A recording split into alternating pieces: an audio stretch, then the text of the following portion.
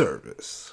What is up, listeners? Welcome back to another episode of the Full Service Podcast. I am Tank Smith, your host.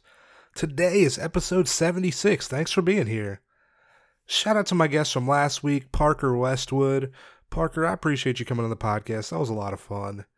Listeners, if you have not yet, check out last week's episode. Make sure you are following Parker. She is on Twitter at Parker_Westwood. Make sure you are subscribed to her podcast, The Sex Worker's Guide to the Galaxy. You can find them on Twitter at SexyGalaxyPod. I have a link to her website, OnlyFans, Twitter, Instagram, Twitter for the podcast, Answer Detroit, in the show notes from last week. Hit those show notes. Show her some love. As always, you can find us on Twitter, on Instagram, at Full Service Pod. I am at Tank Funkadelic. If you enjoy the show, make sure you are subscribed on whatever platform you're listening to us on. Hit that subscribe button, that like button. You'll be alerted as soon as those new episodes drop. We just joined a few new platforms, I think like Amazon Music and Audible, Radio Public, and a couple others within the past month or so. So if you are coming from there, first time listener, maybe second time, third time, fucking welcome back. Thanks for being here. I really appreciate it. If you have an iPhone, if you're listening on Apple Podcasts, make sure to hit us with a 5-star rating. If you write a review, I will read it on the podcast. It doesn't even have to be good. I will read it. It's my favorite thing. I love reading reviews of the podcast. I'm like, people are listening. But no, hell yeah. If you could do that, that'd help us out. Ratings and reviews help the podcast so much for visibility. So if you could do that, love you forever. I'll send you a sticker. Let me know, and I'd be happy to send you a Full Service Podcast sticker. Let's make it happen. So we launched Patreon for the podcast in November of last year, and basically Patreon, it's a place where you can hear exclusive episodes that you cannot hear on the main feed. It's a good way to support the show. We have at least one Patreon exclusive episode each month. Our February Patreon exclusive episode dropped on Friday. So if you want to hear that, one of the best episodes, I will say, that I feel like, I've ever recorded for the podcast. So I mentioned it on, I guess, in a couple interviews and maybe some solo episodes if you listen to those. But I was basically in a relationship from May until January with a sex worker. We recently broke up, and before we broke up, we had kind of talked about maybe doing a Patreon episode where we talk about our relationship, dating, and stuff like that. And that never happened. And when we broke up, I asked her, I was like, hey, would you want to record an episode, where we talk about our relationship, dating, and sex work, kind of what we've been through together. And she was like, yeah. So we sat down, we recorded a couple weeks ago. Great conversation. Honestly, like I said, it's to me one of the best episodes we've ever recorded. We talk about our relationship. We went on tour together. Basically, we talk about that, surviving the pandemic. And so if you want to hear that, fucking Patreon. Patreon's such a good way to support the show. Patreon.com/fullservicepod. Like I said, we have at least one Patreon exclusive episode each month. Hey, check it out. It's a good time over on Patreon. Today, episode 76. What are we doing? I plan to do a solo episode this week, and I don't know. I feel like I couldn't. I've definitely recorded solo episodes. You've probably heard them where I basically ramble about nothing. I feel like it's been a while since I've done that, but where I feel like I don't know what to talk about, and then I'm just end up reading something, or just ramble about nothing, and I'm I don't want to fucking do that to you. I want to, if you're taking the time to listen to the podcast, I want you to enjoy it. I want it to be worth your time, and I want it to you enjoy the podcast. And the last solo episode I did, at the end, I played an interview from Margot St. James, who was a sex worker rights activist, feminist, that recently passed away in January. And at the end of that episode, I think it was, if this is 76, that would have been 73. I played an interview from her from 1985. And if you've not listened to it, fucking such a good interview.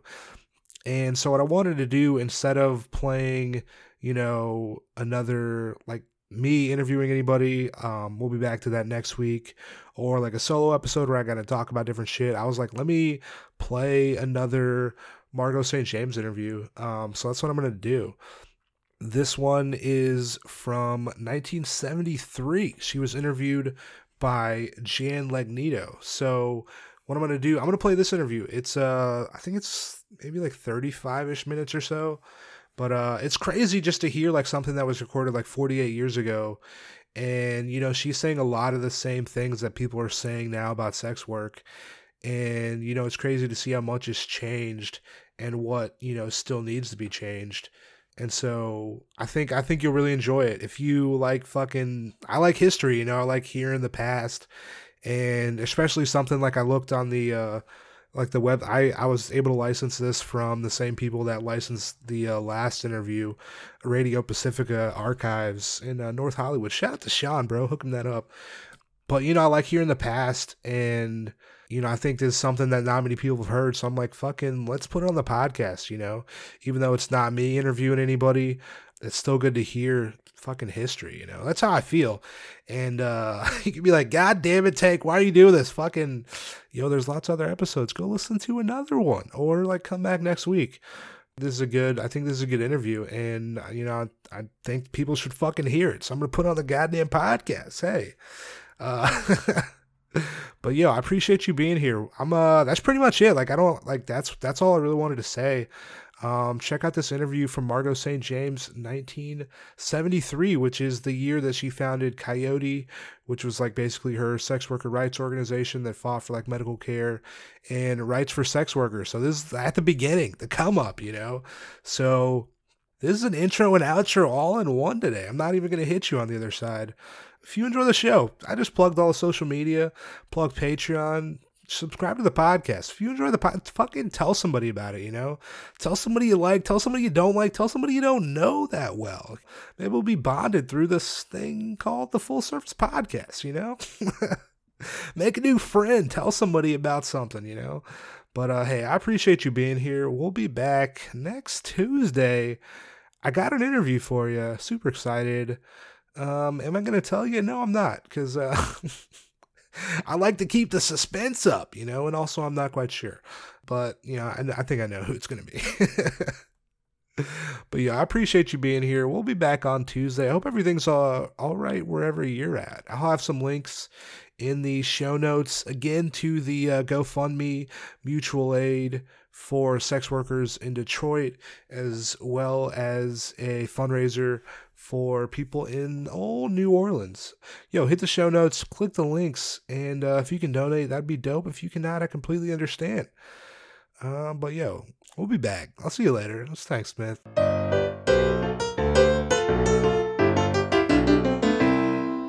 Today I'll be speaking with Margot St. James, who's a San Francisco prostitute and who has founded a prostitutes action group called Coyote to fight the one-sided prostitution laws which punish prostitutes but not their male customers. What gave you the idea to start a group like this? I've felt that the discriminatory enforcement was a waste of people's time and money, and very detrimental to the women themselves, and that the excessive punishment tends to blur the distinction in their minds between performing a service and committing an actual crime.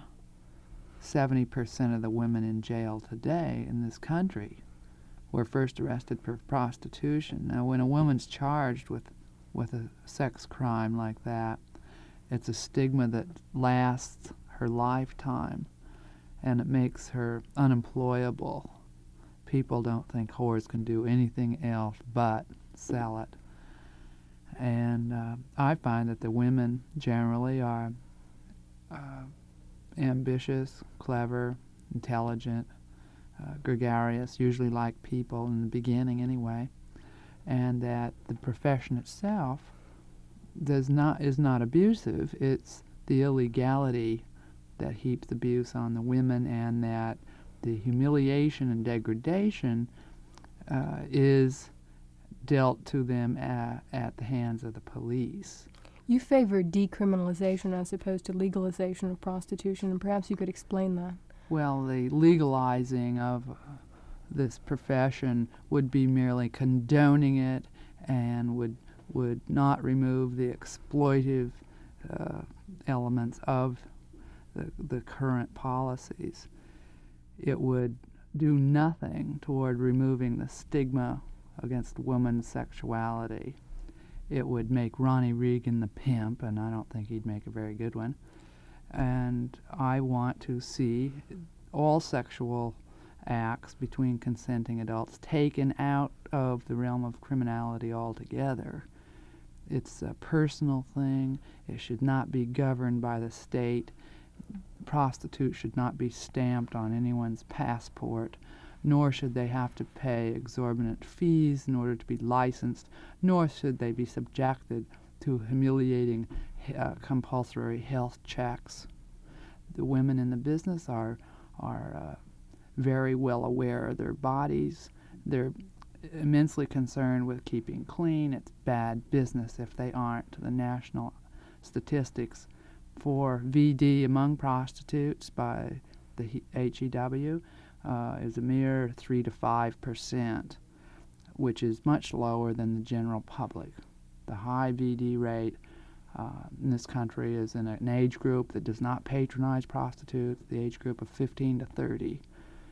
If we're going to quarantine anybody for having an infectious venereal disease, then we should start in the high schools, because they have about a 70% rate. And that's due to ignorance, lack of sexual education, and increased promiscuity.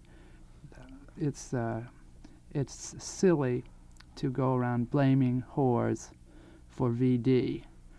And until we stop doing that and face the real issue, we're not going to do anything about the current epidemic. The most frequent arguments used by law enforcement officials generally against prostitution is that there are many related crimes that are committed along with prostitution. Jennifer James did a study in Seattle and found that, as I mentioned earlier, the excessive punishment promotes these related crimes. It encourages the women to steal, thinking that the man won't report it. And it works vice versa. The customer is encouraged to brutalize and rob the women, and other people are encouraged to rip her off. And in fact, Jennifer found that the women are ripped off and brutalized about 5 times as much as any customer. The current laws are set up to protect the customers. The customers actually can go to the police and complain. In the San Francisco Crime Commission report, 1969, $145,000 was reported recycled by these women. But if that's a valid figure, then how much were the women ripped off? The women cannot go to the police. They have no protection other than their man. That the illegality promotes the need for a pimp. You talk about prostitution giving you the freedom and independence that you probably otherwise would not have been able to achieve, but there's probably a considerable amount of difference between call girls and women who work for pimps, and because I think the pimping system has been considered one of the most sexist. Right. Well, the pimp is the symbol of the sexist oppression of women in this country, I think. I think that's why he's hated so much by the police. In a survey, again by Jennifer in Seattle, the police rated the pimp higher on their priorities of hates, let's say, than an axe murderer or a homosexual, and they're terribly afraid of them. The pimp is in direct competition with the police, as I see it. They provide protection. They are the man of the street, whereas actually the police, that's his legitimate job, to be the man of the street. The police use this excuse to coerce and to abuse their powers, to coerce these women into testifying against their men. San Francisco even has a pimp squad. that has concentrated on getting just the pimps. In the last 2 years, they've put away, around 40 pimps, mostly black. And I don't see this as a viable means to getting rid of prostitution at all. It doesn't get rid of the whores. If it does anything, it allows more of them to come out in the street because there's no pimp out there who's going to tell them to go to work for them. In this society, you have to have a man to have status, and on the street that's exaggerated. And you need the threat of a man behind you, unless you're a very strong woman, to carry it off and not get ripped off by the other hustlers out there. Over here in Emeryville and Oakland, there's certain areas that are worked just by certain families. And in San Francisco, where they use a high bail, they don't OR, they don't release the women on their own recognizance until lately they have started. This forced new women who had been picked up and put in jail and who couldn't get out of jail, who will eventually plead guilty just to get out of jail. This forces them to go to work for pimps, and I'll tell you how that works. A woman comes in who has an old man and meets some other women in the jail, in the city prison, and says, well, we'll get you out, but you have to go to work for us. Now that's protecting their investment. So they recruit right out of the city prison, helped along in their activities by the courts and the cops who supposedly are trying to stamp this kind of thing out. Actually, the police are the instrument of the pimp's oppression of women. But the call girls are not out there. They're not threatened. They have their financial independence and their freedom, and most of them are fairly intelligent, and there's no need for them to have to have someone around to talk to lawyers and bail bondsmen. I mean, the bondsmen and the lawyers are pretty sexist also, and until recently, they wouldn't even talk to a whore unless she put up all the money. They wouldn't take her out. And so she had to have a man to take care of business. And in this culture, women aren't taught how to take care of their money. They're taught how to spend it. And they're told from the time they're little that to act sexy and be a lady and charge a high price and marriage, and get a man to get the money. In the New York courts allegedly earn a large percentage of their revenue through releasing prostitutes on the condition that when they come up with the money to pay the fine, they'll pay it obviously by acts of prostitution, so that essentially hundreds of prostitutes are going through the courts every day in addition to payoffs to the police. There's a really great stereotype in society, which may or may not be true. Prostitute is basically supporting habits of her pimp. Well, that's not true. I mean, that's a myth.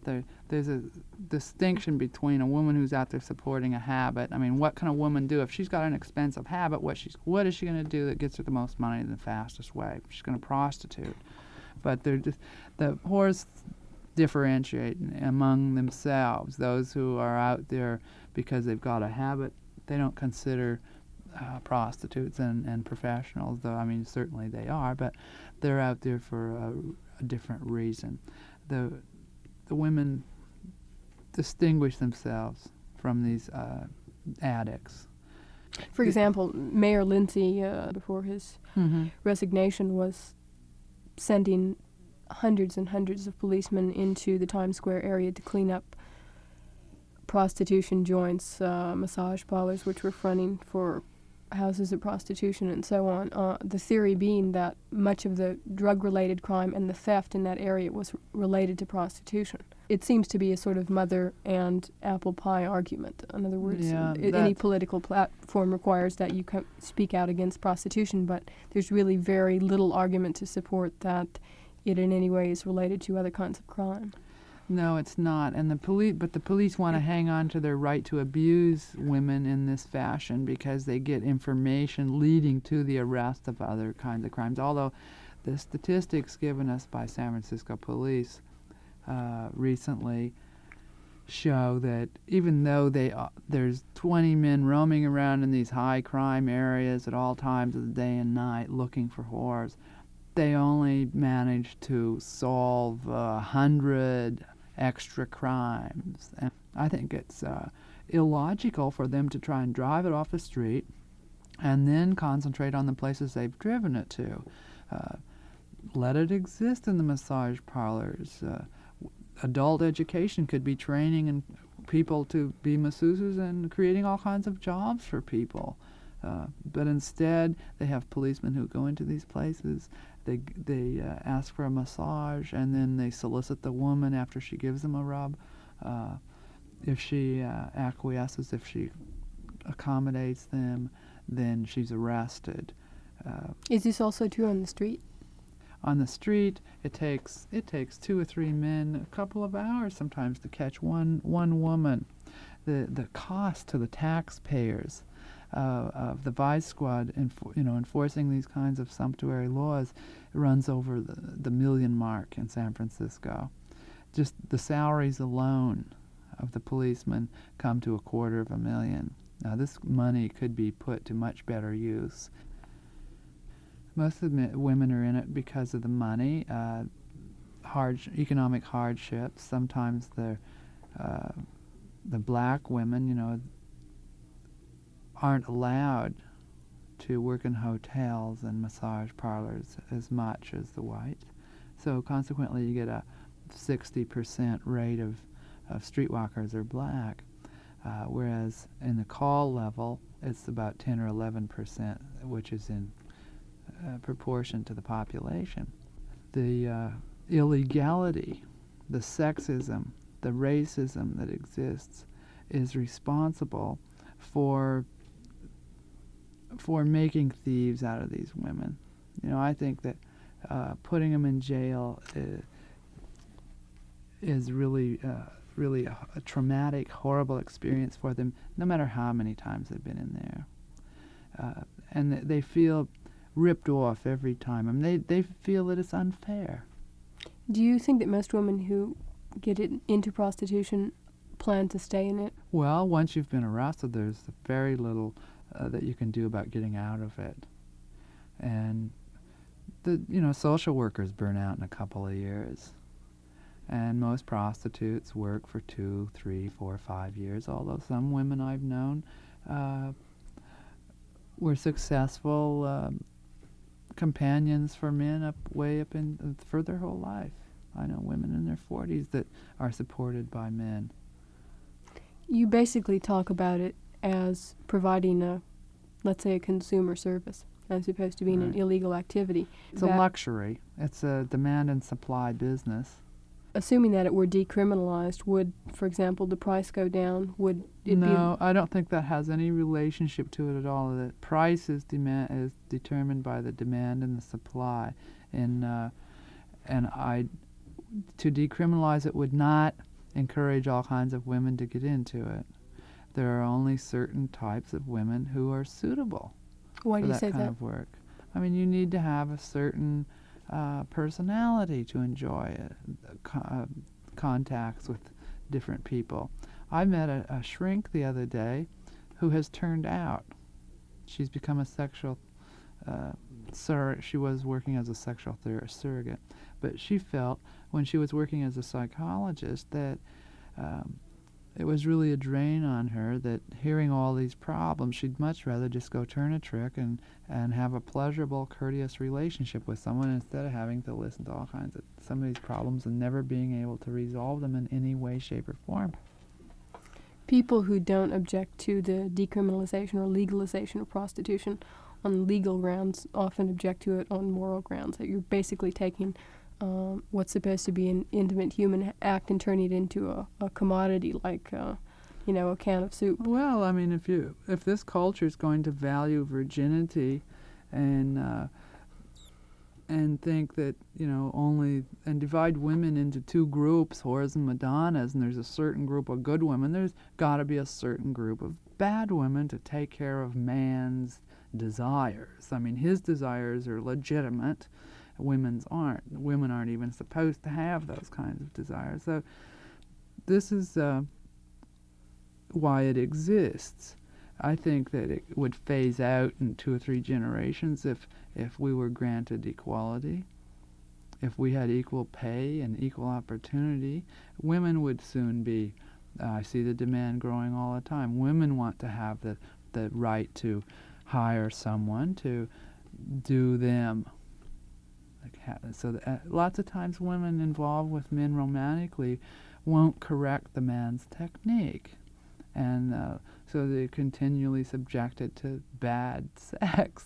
A lot of women get into the business after experiencing a lot of bad sex and decide to start charging for it and finally get something out of it. But it's been traditionally, a lack of communication between the sexes about especially women's sexuality, and we're just beginning to get the word out what we like, and men have been kept in the dark. A lot of them don't have a clue. Most customers start off, I think, with the feeling that they don't have much time. They want a convenient interlude. They want friendship. They want a courteous relationship. Some of them want romance. Some of them need women to work with them to promote their business. Some of them like to go to a whorehouse in groups as sort of a form of entertainment. And some of them have little secret fetishes they want satisfied that they would not want to ask their wife for. And lots of people over 40, not in this area specifically, but in lots of parts of this country, don't participate in oral sex, and they wouldn't ask their wife to participate in it. But they go to a hooker to get that kind of thing done, or to do it to the hooker, and that's a very frequent occurrence.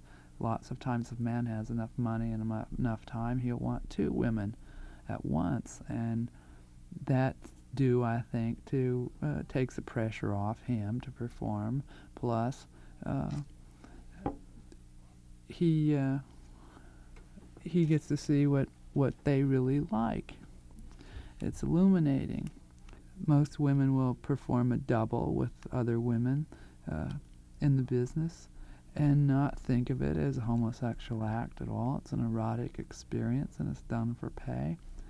I found that maybe about 10% of the women in the business are lesbian, and in fact, some of these women, once they started getting money for the sex from men, that it changed their outlook toward men. They were much more courteous and compassionate toward the men once they were getting paid for it. But as far as changing any personal and private sexual habits, the business doesn't seem to affect that at all. The women compartmentalize quite effectively. I think right now in this country, probably the most organized establishment cover for prostitution is massage salons. Certainly in New York City, by the admission of a number of women who work in them who I interviewed, there's one legit massage parlor in the city, and yet they continue under the guise of legitimate businesses and do very well. Now there's legislation proposed in a number of cities across the United States which would require masseuses to get licenses and pay a certain amount of money for those licenses. This is an obvious economic bias in the direction of people who choose to ignore prostitution but only allow women who can pay the price to practice as prostitutes. That's right. It's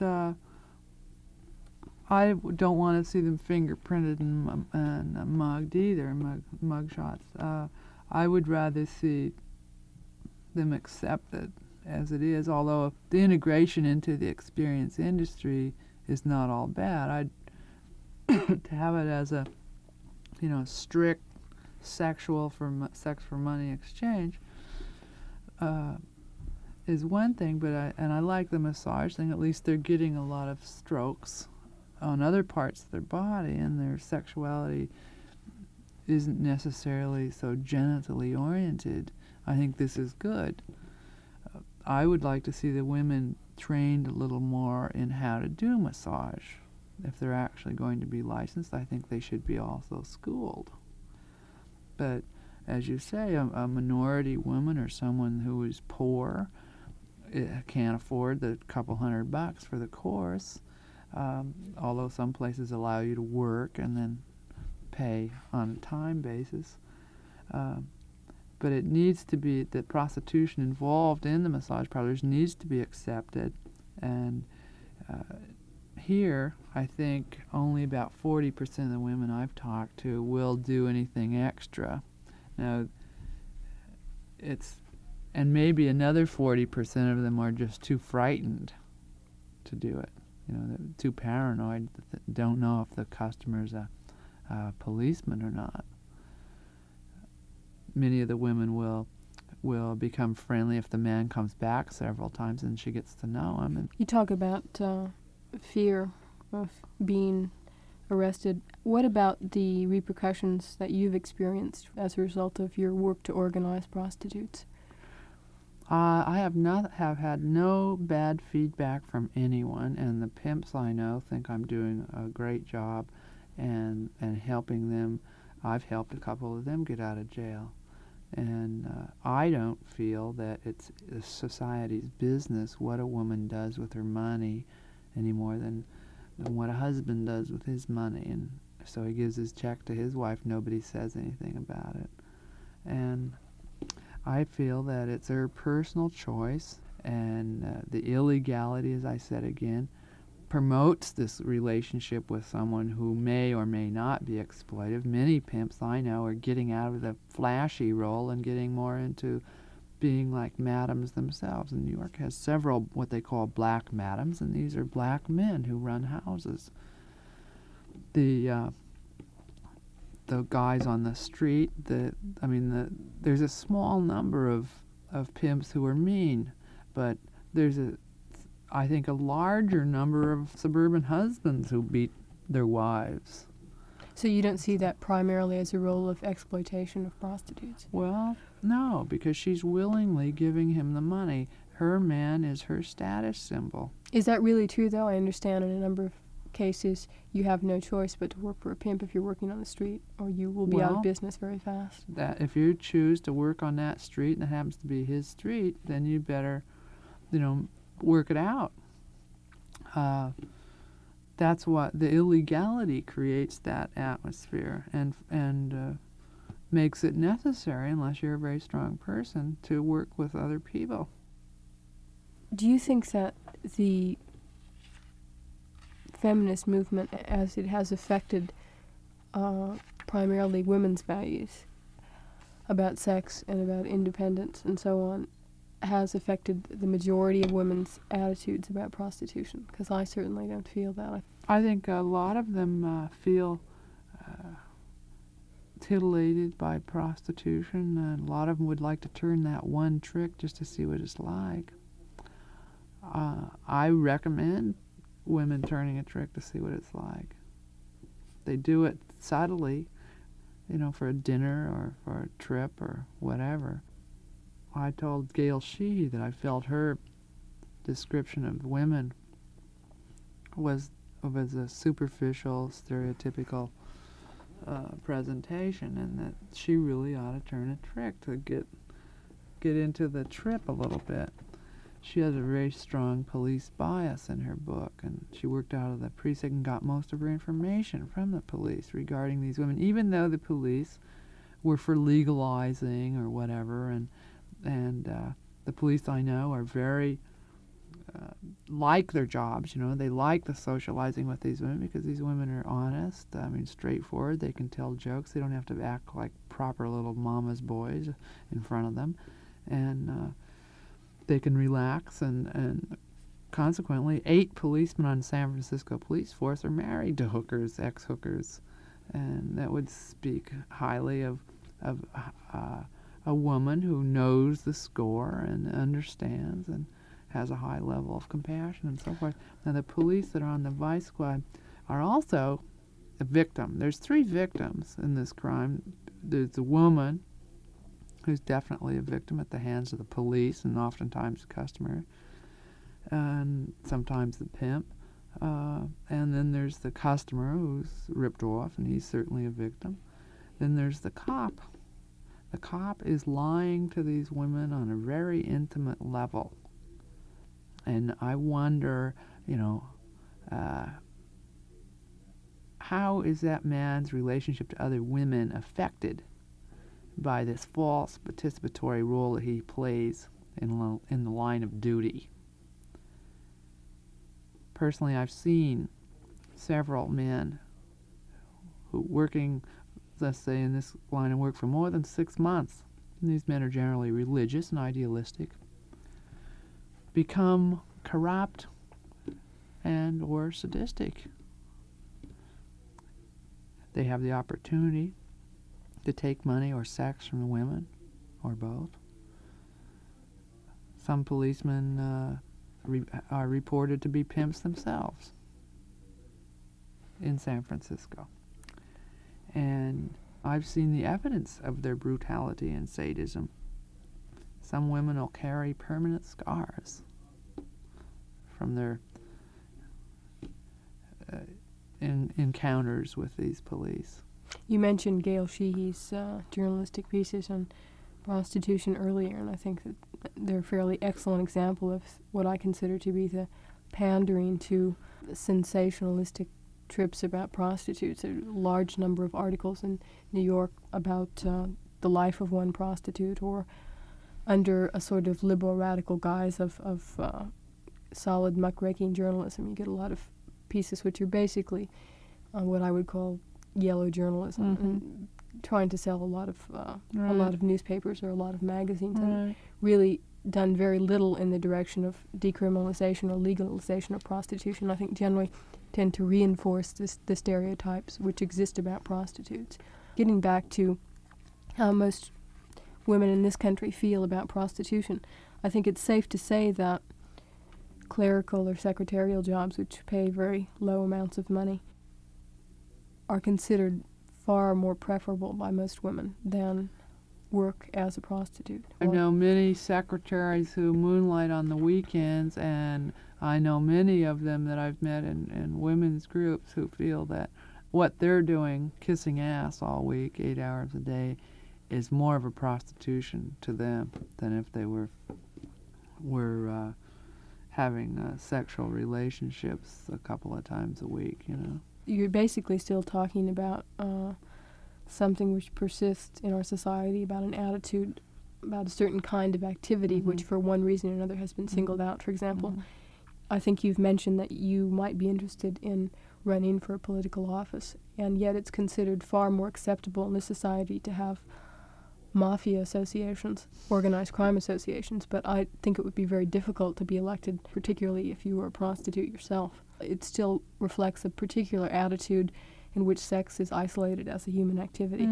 I have found that the climate and environment is super pro for prostitutes. In fact, I received a call this morning inquiring if I'd be interested in running for Congress.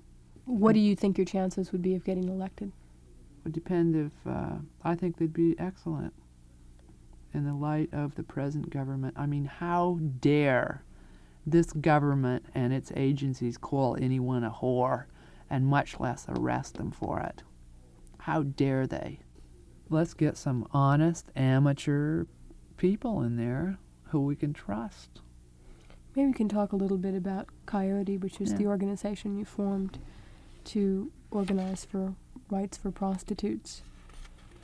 I noticed that the constituency is largely composed of people who aren't prostitutes. Does this speak at all to fear that women have of being identified as member of an organization like Coyote? Yes, they're very paranoid about that, and they want to retain their anonymity, and they feel they want to help, but some of them are even afraid to call me on the phone. However, when they're in trouble, they call. And the ACLU and the Barristers Club and many other groups are working very hard at getting it decriminalized, and right now we're doing the citation thing in San Francisco, attempting to get citations issued for victimless crimes, including prostitution. We had our hearing yesterday where Jennifer James testified, and it was magnificent. The place was packed, and at the end, everyone cheered. It's Coyote has done a lot in the last 9 months to educate the public about sexuality and about prostitutes nationwide. With this kind of support, what do you think the possibility is of decriminalizing prostitution, say, in the next 2 or 3 years? I think it's a definite possibility and a probability. And I would have liked to see 74, the year of the whore. I would like to see an initiative on the ballot this year, but it doesn't look like people have gotten sufficiently organized or inspired to do it. It'll probably, and that means we'll have to wait until 76. But initiative is only one way to do it, and it's a lot of hard work. Now, this year would be the great year to do it because we could just form a coalition with the marijuana people and have their people get our initiative signed too. In fact, a lot of their people are getting requests from their signees, and people who won't sign theirs would sign mine. But as I say, we didn't get organized, and so we're looking more toward doing it legislatively, and Willie Brown has said he'd be more than willing to help draft something and put it up before the legislature.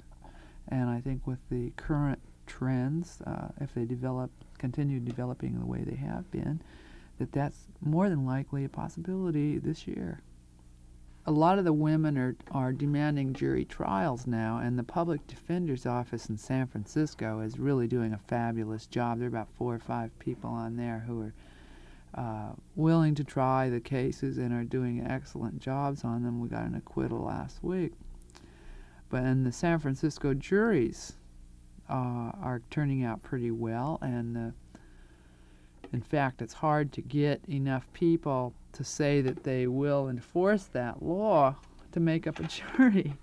I would like to say to the public that if you do feel that these laws are unjust, then it is your duty to get on that jury and hang it up and refuse to enforce them and let those women go. Do you think that jury selection with respect to prostitution has been stacked in such a way as to work against them in the past? Well, there are a lot of old people in there, but then the other day there were there were 3 young women on the jury too, and the reason they voted for acquittal was that it could just as easily have been them. The police are so frantic to justify their wages and keep up especially now that's the end of the fiscal year, and they want to jack up their arrest and conviction statistics, that if you are in a certain area of San Francisco, say from California to Market, from Powell to Van Ness, and it's after dark, and it's dark at 5 o'clock, and if a nice young man walks up to you and says, feel like a drink, and if you are friendly and agree to go for a drink with him, you might find yourself on the way to jail and charged with prostitution. And they charge you with anywhere from 2 to 4 charges, which coerces you into cooperating with the plea bargaining system. That means plead out in order to get out, and it's like Agnew, And I think that is despicable. It's a terrible system, and it really denies people their rights. And women are going around officially labeled when they are totally innocent. 5 innocent women came to me last month, and out of those 5, 3 of them got convicted. And I think it's horrendous, and it's time the public did something. I've been speaking with Margot St. James, who's a prostitute and the founder of Coyote, an organization to help organize prostitutes. This is Jan Lignito.